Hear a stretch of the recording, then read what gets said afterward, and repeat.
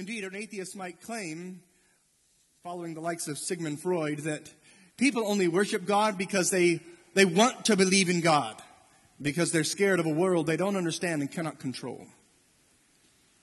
But that argument actually, you see, should be flipped around.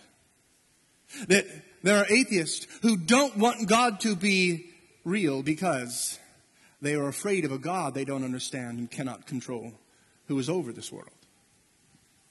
And every atheist still worships. I didn't know this until this week, but there's a religion where people, atheists, mind you, those who claim to worship, believe in no God, they worshipped Gaia. Gaia comes from the Greek word for earth. And they worship Mother Earth. They worship nature. And some, without realizing it, are constantly worshiping, many of them are worshiping science as the human achievement and worshiping humanity for all our abilities. The fact is, everyone worships. And no one needs to be called to worship. But everyone needs to be called to worship the one true God. And that's what David is doing. In Psalm 29, verses 1 and 2, we read this call to worship. Ascribe to the Lord, O heavenly beings. Ascribe to the Lord glory and strength. Ascribe to the Lord the glory due his name. Worship the Lord in the splendor of holiness.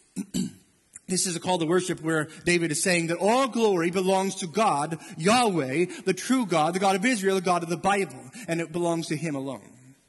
Worship him. You will worship. I'm just saying worship him. In verse 1 here is an argument from greater to lesser. Ascribe to the Lord, O heavenly beings. Ascribe to the Lord glory and strength. Well, who is he addressing here? It says, O heavenly beings, but there's a footnote, a little superscript above that, or maybe a number or a letter that tells you that there's an alternative reading here. So it could be here, heavenly beings as in angels. It could be sons of might or the mighty ones. Or it could be, most literally, the sons of the gods. And any way you look at it, it's an argument from greater to lesser. Because if it's mighty ones, the sons of might, then it's speaking of princes and rulers of the earth. Those mighty men with fame and riches and power. And if they are called to worship the Lord, then how much more are we who are not mighty called to worship him? And the argument gets even stronger when you see it as heavenly beings, as the ESV puts it here, as angels, these angelic, holy, powerful beings. If they are called to ascribe glory and worth and strength to God, then how much more should we who are weak, limited, sinful humans? But I actually favor, I think, the translation that is most literal from the Hebrew, B'nai Elohim, sons of the gods. This indeed would be the same argument, though. What he's saying, he's speaking to the gods of the peoples around him, these false gods of these other nations, and saying, you bow down before Yahweh, worship him. Which would be a way of saying, hey, all you people who worship these gods who are no gods at all, then you ought to be bowing down to Yahweh. The reason why I think that sons of the gods makes the most sense here in its translation is in part because Baal, some people call him Baal, but Baal is the god, one of the main gods the people around David worshipped at this time. And Baal literally means Baal, or the son of the gods. And that Baal is the son of El, or the son of Dagon. The Philistines around David worshipped Baal and El and Dagon. Both El and Dagon considered to be Baal's father. And all the gods I mentioned earlier are a part of this in some fashion in the future from when David is writing. But also because of 1 Chronicles 16, this is not the first time David uses this language of ascribing to the Lord glory and strength. If you turn to 1 Chronicles 16, this is right after David and Israel had defeated the Philistines. And they brought the Ark of the Covenant back into Jerusalem. And David dances with all his might, praising God, and he writes this song. And we read in 1 Chronicles 16, verse 25, he says, for great is the Lord, and greatly to be praised. He, Yahweh, is to be feared above all gods. For all the gods of the peoples are worthless idols. That is, they are nothing.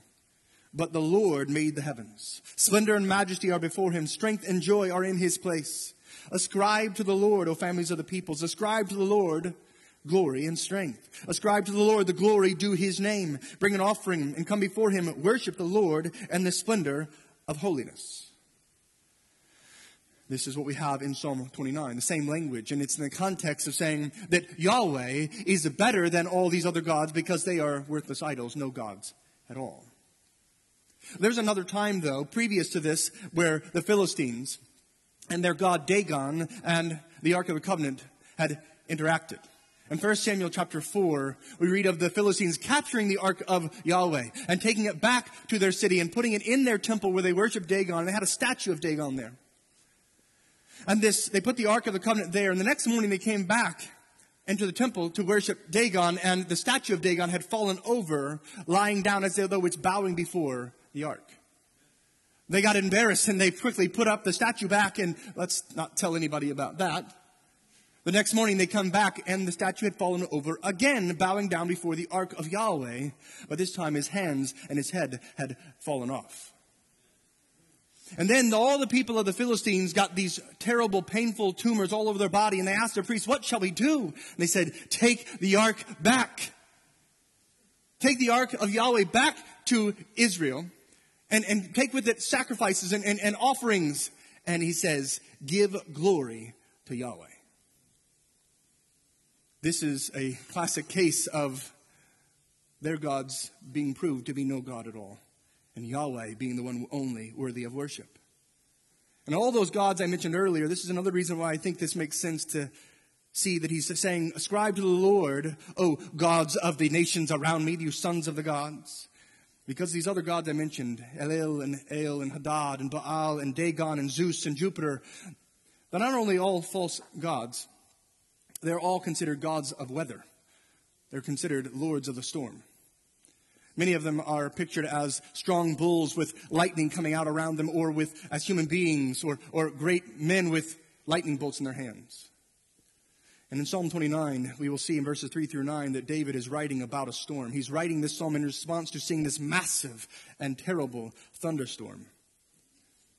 And he's saying that Yahweh is the true Lord of the storm. So, no one needs to be called to worship. Everyone worships, but everyone needs to be called to worship the Lord, including us, regularly so, because we are constantly being called to worship other things, constantly being tempted to worship this or this person or that person. And we need to be reminded and called again and again and again to ascribe to the Lord glory and strength, and only to him. Look at verse 2. Ascribe to the Lord the glory due his name. Worship the Lord in the splendor of holiness. I think that the way to understand that last phrase is worship the Lord because he is splendid. He is beautiful in his holiness. He is glorious in his majesty, in his otherness. It's because of who he is. Ascribe to the Lord the glory due his name simply because of who he is. He's worthy. He is glorious, so ascribe glory to him. And I love what David says. We are giving glory to God in one sense, and yet he doesn't say give. He says ascribe. I think that's helpful. Because when we give glory to God, we're not actually giving him something he doesn't already possess. We're just acknowledging that he is indeed the all-glorious one, the one full of worth and magnificence and majesty. He is the excellent one. We are simply acknowledging that he has this strength and this majesty, this holiness, and this worth.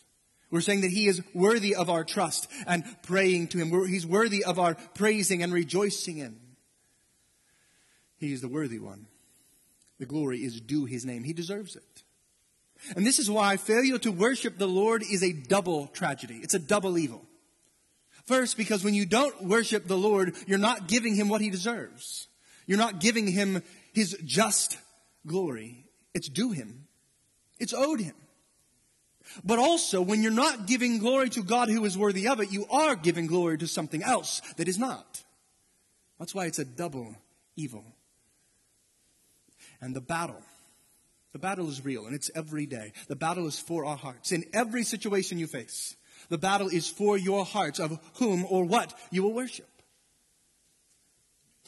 And I love the battle between Baal and Yahweh on Mount Carmel. In 1 Kings chapter 18, Elijah comes before the prophets of Baal and say, hey, let's have a contest. Let's have a battle. Let's see who wins. So he says, let's put a sacrifice, this animal, on this stone altar, and let's call forth fire from heaven. After all, if Baal is the Lord of the storm, he should have no problem bringing fire down from heaven, right? So call out to him and see what happens. And they do. They call out to him all day long, calling out to him, crying out to him, slashing themselves, falling on their faces. Baal, please answer us. But of course, there was no answer. Then Elijah says, pour water over it. The trench around it is filled with water all over this altar. It's soaked. And he asks God, prove yourself to be the one and only God worthy of worship. And immediately a fire comes down out of heaven, consumes not only the sacrifice and all the water, but even the stones upon which the water was poured and the altar was laid. The sacrifice, everything. The point of that, though, is not merely that, well, the Lord responded and Baal did not, because I guess he was busy. The point of that story, the point of what David is talking about in Psalm 29, is that the Lord is and Baal is not.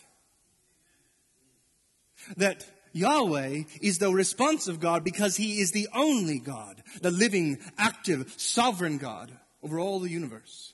And Baal is nothing. And so he alone is worthy to be worshipped. And so in verses 1 and 2 we find the call to worship. And then verses 3 through 9 we have the reason for worship. The reason for worship is that the awesome power of God is revealed, is put on display, mainly in a storm, where there is thunder and lightning and there is wind and rain. And it's powerful and it's destructive. And it shows the glory of God. You know, there are events, there are circumstances, there are happenings in this world that can shake us, that can frighten us. Simply because they make us feel desperate and powerless, because we know, and then we feel it, that we are simply not in control. Storms and other natural disasters like earthquakes and mudslides and wildfires, droughts and tsunamis and tornadoes and tropical storms and hurricanes, squalls and floods and thunderstorms, blizzards and freezing rain and ice, avalanches, rock slides, hail, lightning, winds, and all things like this prove this point, that we're not in control. But they also prove another point, that God is. Because God is said to be the one ultimately and decisively behind each of these things. God is said to be the one sovereign over and active in these things. We see in chapter 29 of Psalms, verse 5. The voice of the Lord breaks the cedars. The Lord breaks the cedars of Lebanon. Now, it was wind. This massive, powerful gale force winds that blew down these trees. These massive trees. But it says the Lord does it. He makes Lebanon to skip like a calf and Syrian like a young wild ox. The voice of the Lord flashes forth flames of fire. This is thunder and lightning that shakes the earth and the mountains. But he says God does it. The voice of the Lord shakes the wilderness. The Lord shakes the wilderness of Kadesh. Is it the storm or is it God? And David says yes.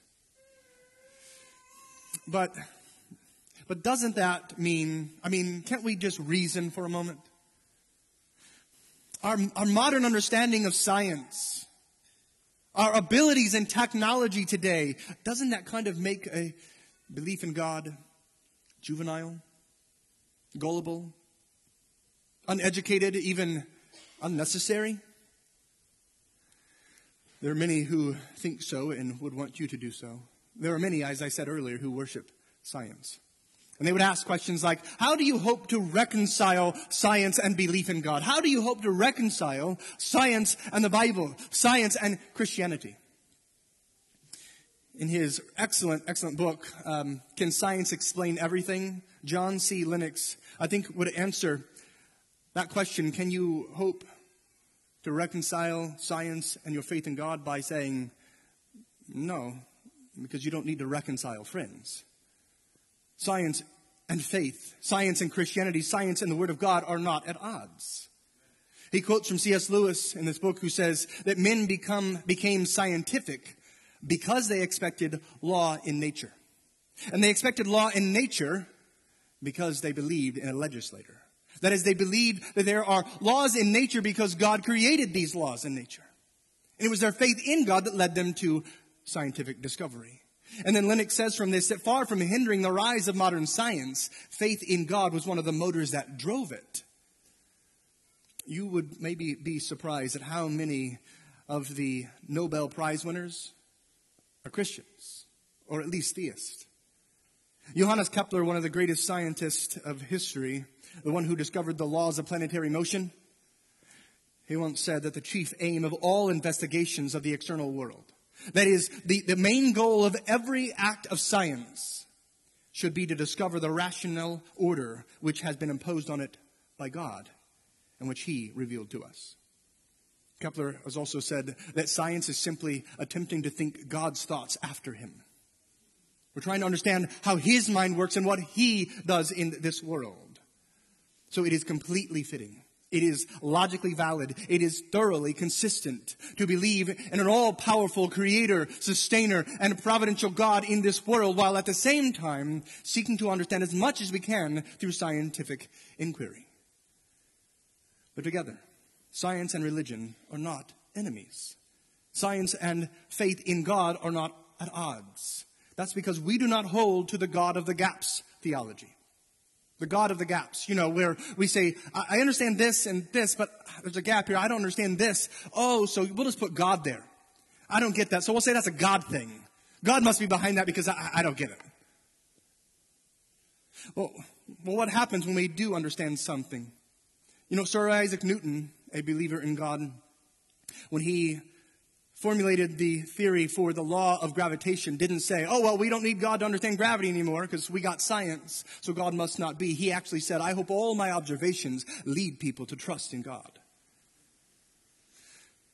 And I love what Lennox here, quoting from his book, he says, Werner Jaeger, a world expert on ancient Near Eastern religions, points out that the gods of the ancient world, that is, El and Elon, and Hadad and Baal and Dagon and such, they had this in common. All these gods, their origins were described in terms of being descended from the heavens and the earth. They were products, as it were, of the primeval chaos of mass and energy, and so were essentially material gods. By contrast, Jaeger wrote, the God of the Bible is described as creating the heavens and the earth. He was not descended from them. No, he indeed has ordained them, is sovereign over them, and providentially works in them. Lennox says that God, the God of the Bible, is not the God of the gaps. He is the God of the whole show. He is the God of the bits of the universe we don't understand and of the bits that we do. God didn't just create and isn't just sovereign over and doesn't just work in the things that we can't explain, but in everything that we can. The reason why I bring all this up is because I want you to see that God himself is giving you a call to worship. He is calling you to worship through both books he has written. That is the book of creation and nature, where he has revealed himself, and the book of Scripture that he has given to us. And from Psalm 29 and from nature itself, John Calvin, I love what he says about this. I'll paraphrase. He says that all scientific investigation, all scientific discovery and observation ought to be and is profitable and pleasurable if and only if it leads us, as it ought to the author of nature, God himself. He goes on to say that, but nothing is more preposterous. I love that word. Nothing is more preposterous, which means nothing is more foolish and insane than allowing secondary causes to keep us from the awesome and the ultimate cause. He says that nothing is more foolish and insane than we would look at secondary causes like barometric pressure and the water cycle and rises and falling of temperature in the atmosphere. And we say we can explain these scientifically through all these secondary causes. He says if you see that and it doesn't lead you to approach God in worship, then he says actually you know nothing at all. We are meant to study this world that God has made. We are meant to study these secondary causes, but we're meant to also study through them to the ultimate cause, God himself, who has ordained everything and providentially works in everything for his righteous designs. Earlier I said that there are many things in this world, including storms, natural disasters, that can shake us and terrify us. And I said it's because we cannot control them. I didn't say it was because we can't explain them. No, we can understand much about the science of weather and natural disasters. We can learn and read, study. We can watch movies and see pictures and charts and graphs galore. That doesn't mean we can control them. We can learn enough about them maybe to avoid something. Maybe we can learn enough to minimize the destruction of these storms. Maybe even to harness some of their power for good. But we cannot control them. We're not sovereign over them. But God is. God can control them, and He does. But more than God controlling and being sovereign over storms, as the true Lord of the storm, He has also ordained them and planned them and is active in the midst of them to do His holy will. And if you will, in every drop of rain, in every howl of the wind, in every lightning bolt that strikes, in every roar of thunder, we are meant to hear the voice of God. And we are meant to respond in worship. Because after all, everything in this world that is in nature, God is not only sovereign over and working in, but He's doing it as a call to worship Him. Just like verses 1 and 2 are called to worship, verses 3 through 9, as I said, are the reason for worship. It's the why of worship. Look at verses 3 and 4. Psalm 29. The voice of the Lord is over the waters. The God of glory thunders.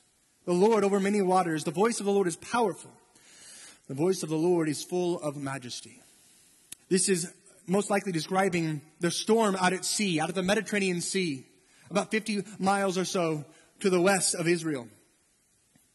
And you see this storm rolling in on these clouds, thick and darkness with lightning scattering.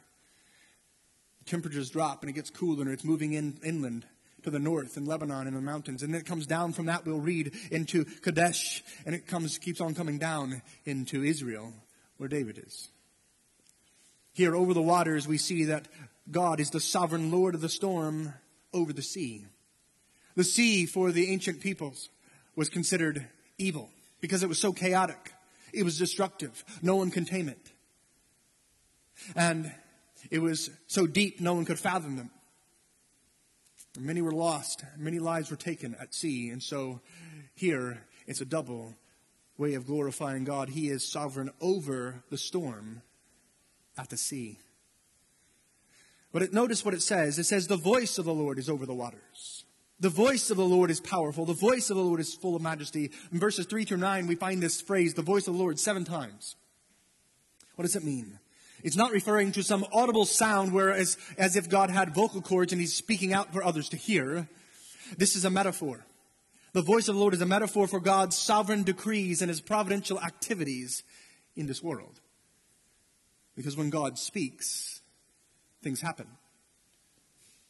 It is He who said, let there be light, and there was. This is a way of God saying, David saying, when God decrees something, when He ordains or plans something, when God moves, there is a real and unstoppable effect that comes about. God has ordained and He has planned all that happens, all that comes about. And He is providentially working in all that occurs, including terrifying storms that we cannot control. Our God, in fact, is worthy of worship. In part because He is sovereign. He is alone worthy of worship because He alone is sovereign. That is, He has the right and authority. He has the wisdom and the skill. He has the power and the ability to do all His holy will. Always. But He carries out, and we see His sovereignty displayed most often in acts of providence. By providence, I mean that God works with complex heavenly wisdom in and through ordinary, simple, earthly means. By providence, I mean that God is active with supernatural power in and through natural processes.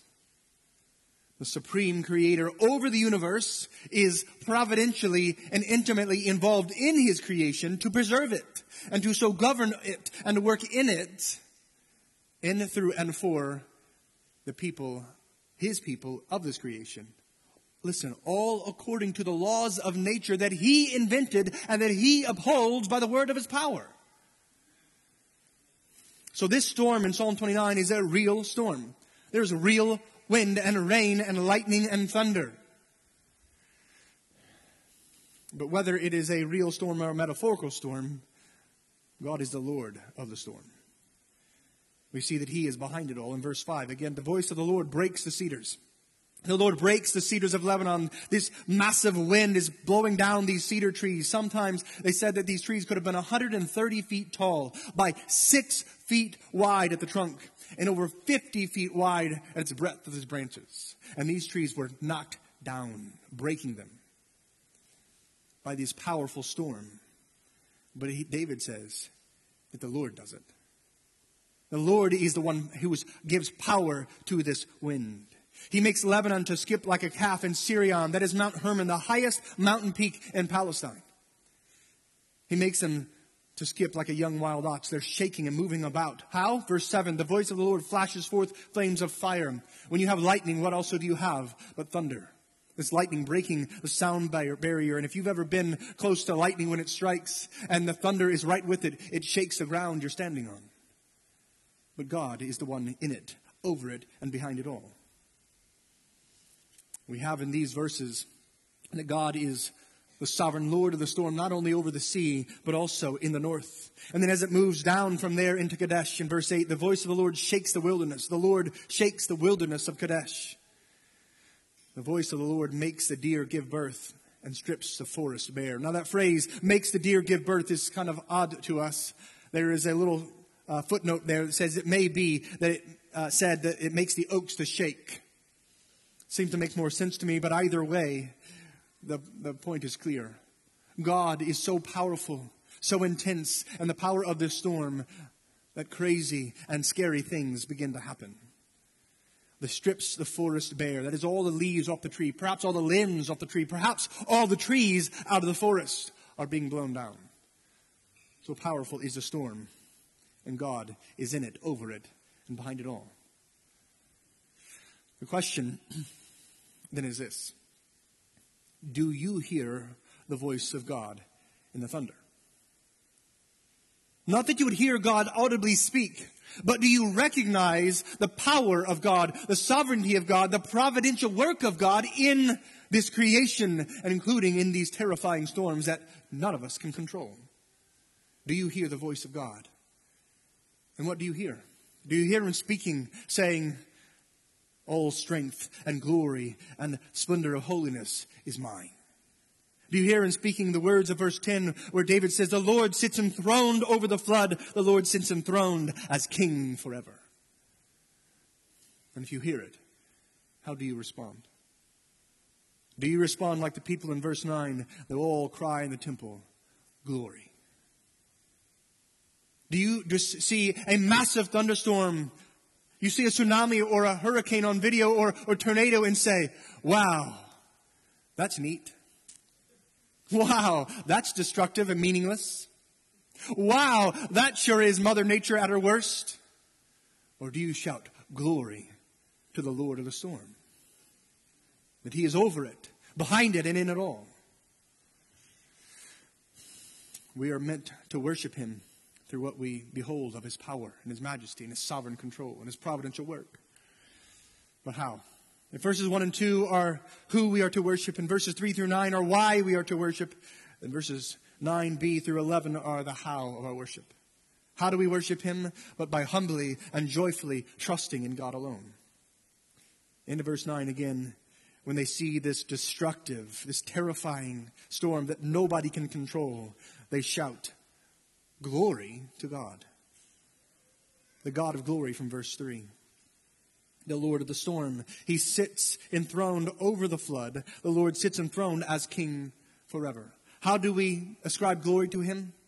We acknowledge that He is sovereign in His power over, and He is providential in His activity in all the created order, including storms.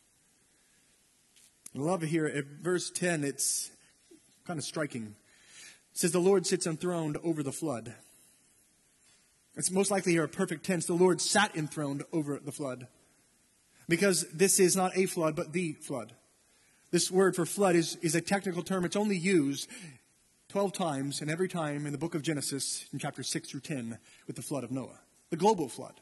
That was over 1,000 years before David sees this storm. Maybe it isn't even causing here a mini flood. But why does he bring up this word for the flood of Noah? Perhaps it just led him to think that God is sovereign over this because he's always been sovereign, even over the worst natural disasters this creation has ever seen. But perhaps it's also because he had, as I said earlier, he had read of the Epic of Gilgamesh. The Epic of Gilgamesh predates what we read of in Scripture. And it speaks of a global flood. But what's funny, if you read the Epic of Gilgamesh on one of these tablets, it speaks of the gods creating this flood and then literally cowering down in a corner because they're terrified of the flood they just made. One author says they were terrified and scared spitless because the power that they had just wreaked havoc on this earth, they didn't know what to do about it. They all cried out, "What have we done and what are we to do?" And David laughs and mocks them and says, "Is that your idea of a God? Let me tell you where Yahweh was. He was there. He ordained it. He was sovereign over it. He was working providentially in it because he sat enthroned over the flood, not cowering in some corner. He is the Lord of the storm and the God of glory." But not just over that flood and over that storm, but everyone, because the Lord sits enthroned as king forever. Always has and always will be the sovereign one, the king supreme.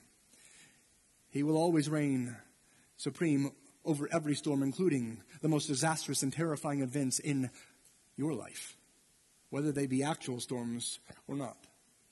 He is enthroned, the king forever. How do we respond to this? We worship him by acknowledging that he is sovereign in power over and providential in his activity in these storms. But we also see that this same God who is sitting enthroned as king forever is the God who cares for his people. Verse 11. May the Lord give strength to his people. May the Lord bless his people with peace. Most scholars see this as actually a statement of the Lord will give strength to his people and the Lord will bless his people with peace. Because he can. There's none to stay his hand or stop him. Because he is the sovereign one, the king supreme, the only God. And therefore the only one worthy of worship. If his awesome power calls you to worship him, how much more his gentle mercy. That he cares for people like us. That he comes to our aid. But by this I don't mean that we are to so trust him that in our lives there will be always storm-free. Because our God is the Lord of the storm. No, this storm was going down from Lebanon, down through Kadesh, heading straight towards Jerusalem. And David had no reason to expect that it would stop before it got there. God will not stop every storm. He hasn't, has he? And he won't. But he'll do something better.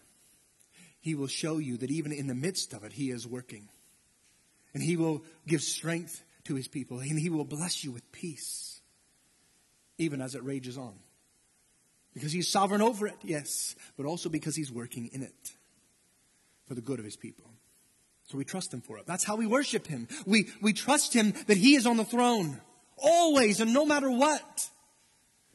When our world is shaking, we turn and we see that the world is in his hands and he's the one shaking it.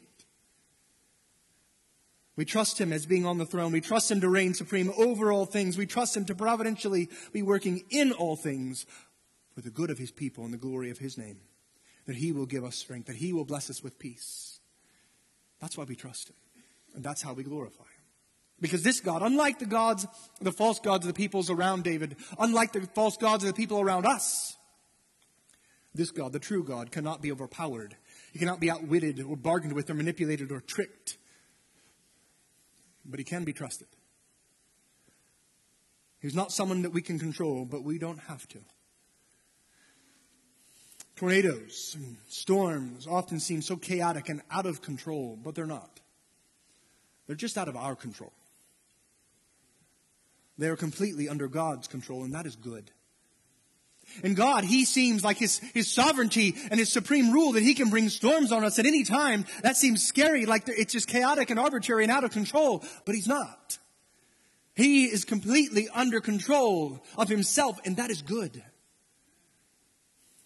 So kids and adults, Whenever you get scared of a storm, whether it be an actual storm or not, when something comes into your life and shakes you and frightens you, resolve. Resolve here and now to not only pray to God for protection, don't only ask God to give strength to His people and bless His people with peace, but trust Him for it.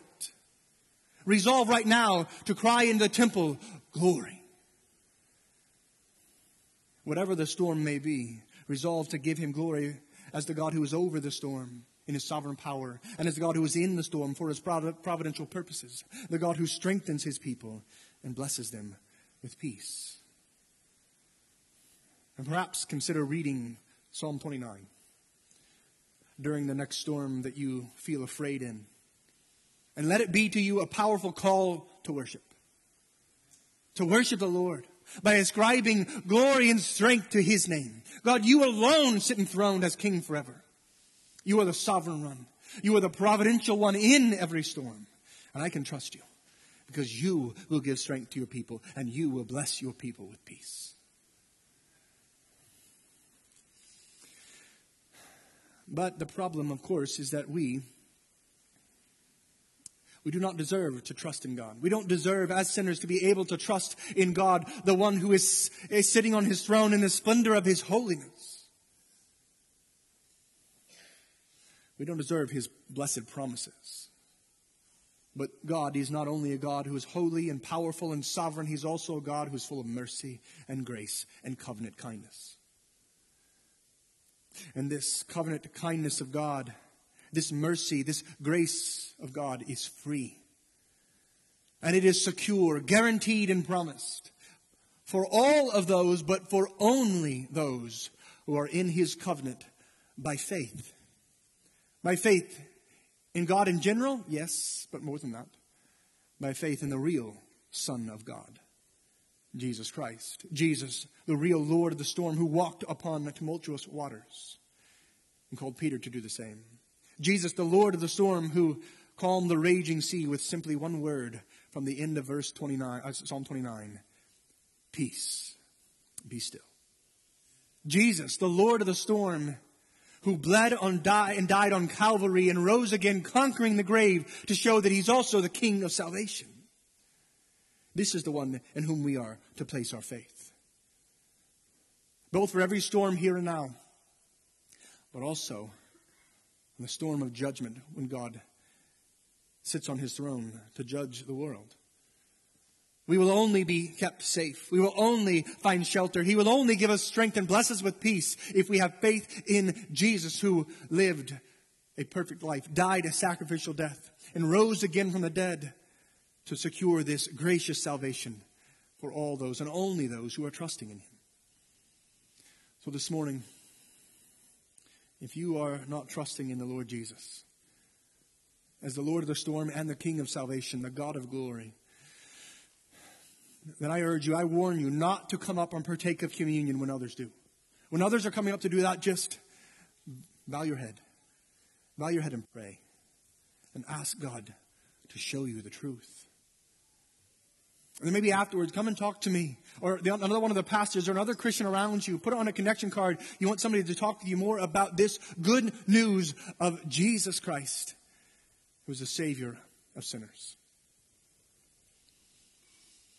And this morning, if you are trusting in Jesus, and you've had your faith affirmed by other Christians in baptism in a local church, then in just a moment, I invite you to exit to the left, come up to the front to one of these tables, and take your communion elements, this bread and this juice. The gluten-free is to the far left. And you go back to your seats to the right. And take it with faith in all that it represents, the body of Jesus and the blood of Jesus, given to save us from the storm of the wrath of God, justly for our sin. And when you're there, ask the Lord to help you to trust Him. And ask the Lord to help you to give Him glory in the midst of every storm. For those who should come, whenever you're ready, please do.